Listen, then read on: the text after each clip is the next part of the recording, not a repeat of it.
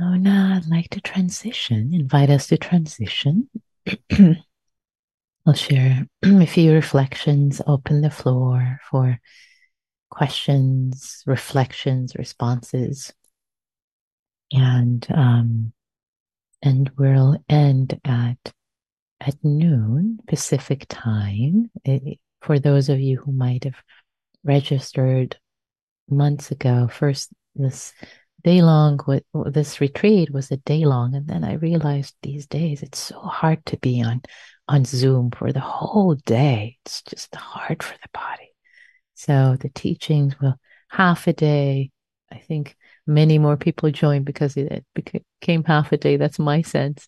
And also maybe I'll share something at the end. If you want to practice for the rest of the day, if you set aside the day, maybe we'll do that now actually, since I'm bringing it up. If you want to, if you've set the day aside for day of contemplative practice, you want to do a retreat for the rest of the day. This is the invitation I have. The invitation is you can put in chat if you want. Just put your name and say, I'm going to be practicing today from this time to this time, so that if there are others who are practicing, there's a sense of, oh, yeah, there are other people who are continuing to practice. You don't have to. I'm just offering this as an opportunity. If anybody was already planning, hadn't got the update that this became a shorter half-day retreat, that's the purpose for this, but it's not like, oh yeah, you have to practice for the rest of the day. It's not that at all. I've enabled chat if that appeals to any of you, and if not, it's all good. I'm going to share my reflections. So it's just that you have a sense of community in the world. Oh yeah, some other people are practicing this afternoon with me. So that's all it is. So so mindfulness of the body. So one thing I would like to share, as I read from the Satipatthana Sutta, there are six different parts. There are six different teachings to the mindfulness of the body. And these different teachings, I brought them in ever so subtly. We didn't open them up and spend a lot of time, but when I mention them, you'll recognize them, all of them except for the last one, really. So today we touched into the six parts. The first part is breathing, mindfulness of breathing. We did a bit of that and bringing attention to mindfulness of breathing. There is mindfulness of body postures. So there are four postures that the Buddha has taught for practice. There's sitting, standing, walking, and lying down. And we did sitting meditation, walking meditation. I invited you to experiment if you wanted with standing and lying down. They're fine postures of meditation. Then there is mindfulness of activities. So as you move, there's a movement. As you go to the bathroom, as you wash the dishes, there's mindfulness of your body in activity. So the Buddha talks about that as a practice, as a beautiful practice. It's not a secondary practice, it's a really mindfulness of the body practice. When you're sending an email, this is an important one for daily life practice, for bringing this practice into daily life. When you're sitting and and being perhaps lost in your thoughts and what you're going to do, bringing awareness to the body. Well, what's happening right now? What am I feeling? And before sending emails, checking in with the body. What's happening? Are there emotions present in the body? There's anxiety, there's joy, happiness, stress. What's happening? So coming back to the body during activities. And there is the anatomical parts. That's another practice. You might have heard of the 32 parts of the body practice. And in the guided meditation, I brought that in a little bit. Again, we didn't emphasize on that, but bringing appreciation for these different parts of the body, for the hands, for your lungs, for your eyes, these different parts of the body with appreciation that I like to bring in, for recognizing them, not taking them for granted. Then the fifth aspect is called the elements, the four elements practice, which the mind can get a little heady, but it's really perceiving, receiving the sensations in an elemental way, noticing the pressure, noticing the touch, noticing heat, noticing coolness, noticing these sensations that we've been sensing today, the sense of the raw sensations in an elemental way. And the sixth practice of the body in the Satipatthana Sutta, which we didn't discuss today, is is contemplating the body as a corpse. This body will die. It will become a corpse. It will decay. So that practice is really a mindfulness of death practice, contemplating the body in the different stages of its um, decay, which I do love to teach when I teach Maranasati, mindfulness of death, and it has quite a depth to it. So different aspects of mindfulness of the body, and all of them wonderful and beautiful, and for those who want to go more deeply into it, um, know that there are different ways that you can relate to mindfulness of the body, and yet at the same time we can keep it very spacious, body as home, coming back to the body.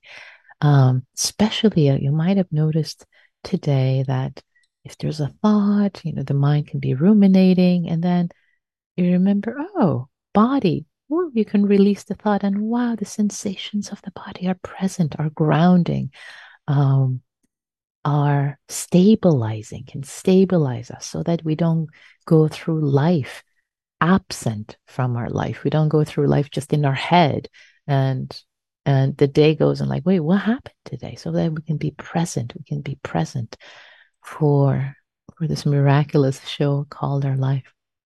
Another thing I want to mention, many aspects to practice with the internal and external, as I was inviting you. One other aspect you can practice with is I was noticing actually when we were practicing together in this last set, there were leaf blowers outside and they were getting closer and closer. And I was concerned about the noise of it coming through. And so my mind had an aversive reaction, like, oh, these are annoying. And then I thought, wait, let's come back to the body. So then being in the body, being settled with the sensations of the body, then the sounds were just sounds. The external sounds were just being received. We're not annoying anymore. And so, as an example, there's so many ways that being immersed, being stabilized in the mindfulness of the body can support us, help us. So I'd like to open now to reflections. What did you notice? Any discoveries you had today that you like to share and bring into the container? Any questions you have? Anything that was confusing? Or you can either type them in chat. You can type them to everyone, in which case I'll read your name, or just to me privately, in which case I'll read your reflection, not your name, or you can raise your hand, and you can raise your Zoom hand. And given that we have limited time, keep them relatively succinct so that we can fit more of them in.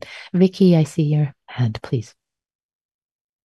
Yes, I in the part where we were walking the second time, I did this stork walk and I became so amused and it was very concentrated. I could actually hold my balance because we had done this before. So it was very joyful. Thanks. Lovely. Thanks for sharing that. I love it. And just this absorption, the joyfulness. That's what I'm really appreciating because this practice is so joyful. My goodness, to have a body. What a gift. What an amazing thing it is to be in this human body, right? Wow. Yeah, the cat was outside and looking at me like, what is this? It was very funny. That's sweet.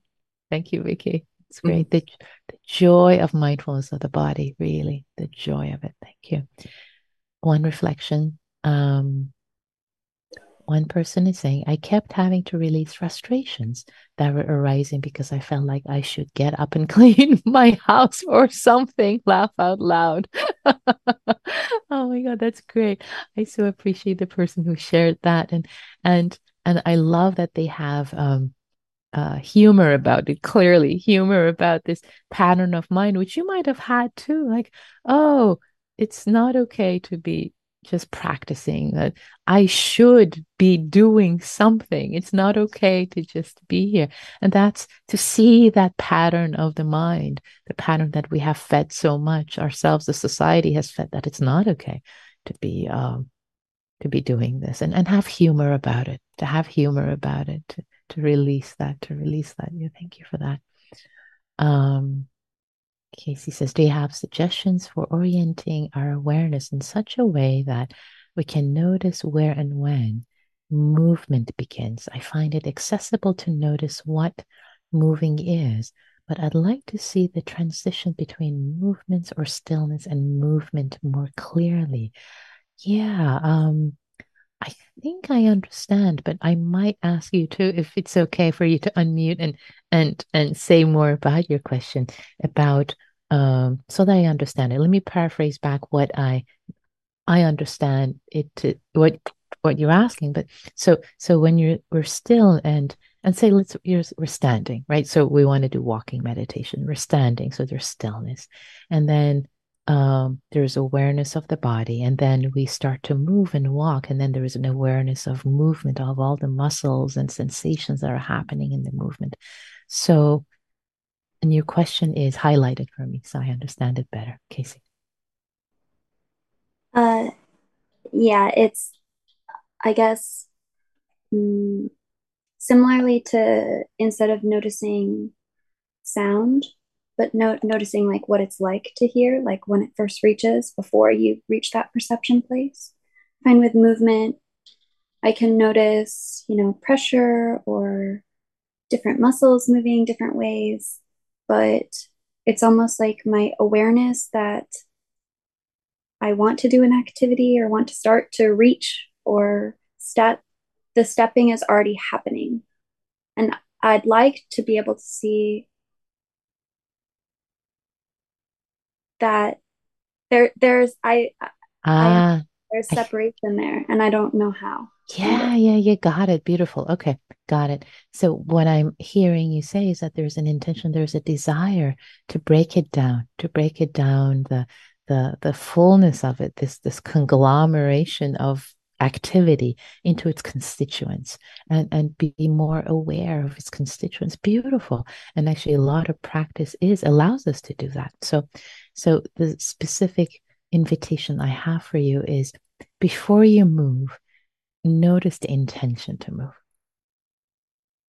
Just notice the intention. So, and it could be small movements. Okay, I'm intending to move my arm right now. And just notice the intention before it happens, and also the urge for it to happen. And maybe sometimes like hold it back a little bit. Okay, you want to move your hand, but don't, or you want to open your mouth or say something kind of like so kind of feel the intention because it's the intention which is at the tip of the movement. So feel that. And then when you feel the intention, see how the intention flows into the movement, into the sensations, and then there are many different levels, as I was trying to highlight with Satipatthana Sutta. There are different levels that you can notice the movement. There's the level uh of just movement. Notice that, yeah, movement is happening. Just, oh yeah, there's movement. There's this, yeah, washing dishes, there's movement, there's walking. This is what's happening right now, putting clothes on, and it could be on that level. And that's fine. That's one level of practice. Great. And another level could be when you feel the sensations, the raw sensations that you're walking. It's like, okay, move, uh, lifting, moving, placing. You feel the sensations of the foot. You're just really just with the feet, just sensing, oh yeah, the pressure and all the muscles of the feet are moving, or and then you move up, maybe all the muscles of the legs are moving, and then maybe open the aperture a little more. Oh yeah, I noticed the whole body's moving. Oh, and you open the aperture more. I noticed the sun on my face. There's warmth on my face while I'm moving. So there are different apertures. Really, you can choose your aperture. So you're not overwhelmed. You can choose a particular aperture to work with. Um, and just pay attention to spend some time with that to notice, and it's all good. These are different levels of practice, but first pay attention to the intention and play with that. Does that help? Yeah, great. Thank you. Lovely. One more question is coming in. What are your thoughts for those who have challenges of trauma that make it difficult to trust the body? Thank you. Yeah, thank you so much for that question. Yeah, um, indeed, very important. So, what I would suggest, if there is a history of trauma and it's challenging to trust the body, is to move to start where it's easiest, to start where it's easiest. And usually, for those who have trauma, bringing awareness to the feet, because feet are what enable us to run, give us the stability, groundedness with the body, and allow us to run away. Bringing awareness just to the feet and to the hands, because again, the hands, the sensations of the hands, there's this empowerment in the hands. So feet and the hands, and you can let the rest of the body go. So just be with the feet and the hands. That be the mindfulness of the body. And then I've witnessed this before with other practitioners, that maybe the feet, maybe the hands, maybe both. Um, Staying with them, nourishing them, loving them, appreciating them, and maybe just the feet. Maybe that's the first place to start. And And little by little, that trust can grow. I've seen it for others. It starts to grow. It just feels like this good goodness that starts to flow up from the feet and flow up from the hands. So this is the invitation I would have for you. And you can, the person who put that question in chat, you can tell me if that seems accessible, feet or the hands. Yeah, great, wonderful. Thank you for that. Yeah. I saw you're not, so great. Uh, so any other questions? Maybe we can take one or two more before we close, dedicate the merit. Any other questions or reflections? Sarah. Hello, and thank you so much for this practice. I really appreciate it. I'm the sand is usually in my mind, so moving the sand to the bottom part is like really helpful. Just this practice of coming back to the body, the mindfulness of the body. However, my question is actually about this practice where I'm trying to concentrate, especially with the breath. I start, and then I go to a place where the body disappears. And that is also very joyful. And and considering that I have that difficulty of not difficulty, but like I need to practice to connect with the body. Mm-hmm, So these two practice now, I'm not sure how to navigate these. yeah, beautiful. I so appreciate your question. Don't mute yourself yet because I might ask you something. So this is great. So what you're actually speaking about is not a dichotomy, and it's not a problem at all. It's what you're describing is having practice with mindfulness of breathing, which is part of the mindfulness of the body. Then the mind really settles into states of concentration, quote unquote samadhi, and the body disappears. And that's perfectly normal. That happens. And and it's how should I put it? It's interesting because in many ways the body can also disappear if you practice through mindfulness of the body. Yeah, because the mind will really settle into a state of samadhi and concentration, and the sense of body, it becomes lighter, becomes more expansive. Sensations of the body start to feel like points in space. The relationship with the body completely changes.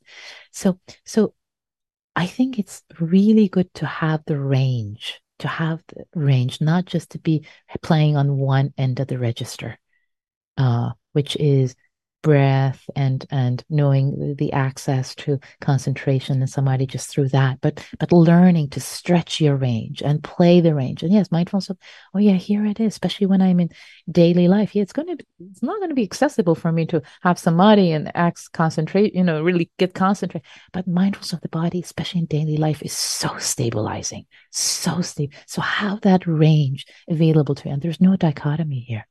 Does that make sense?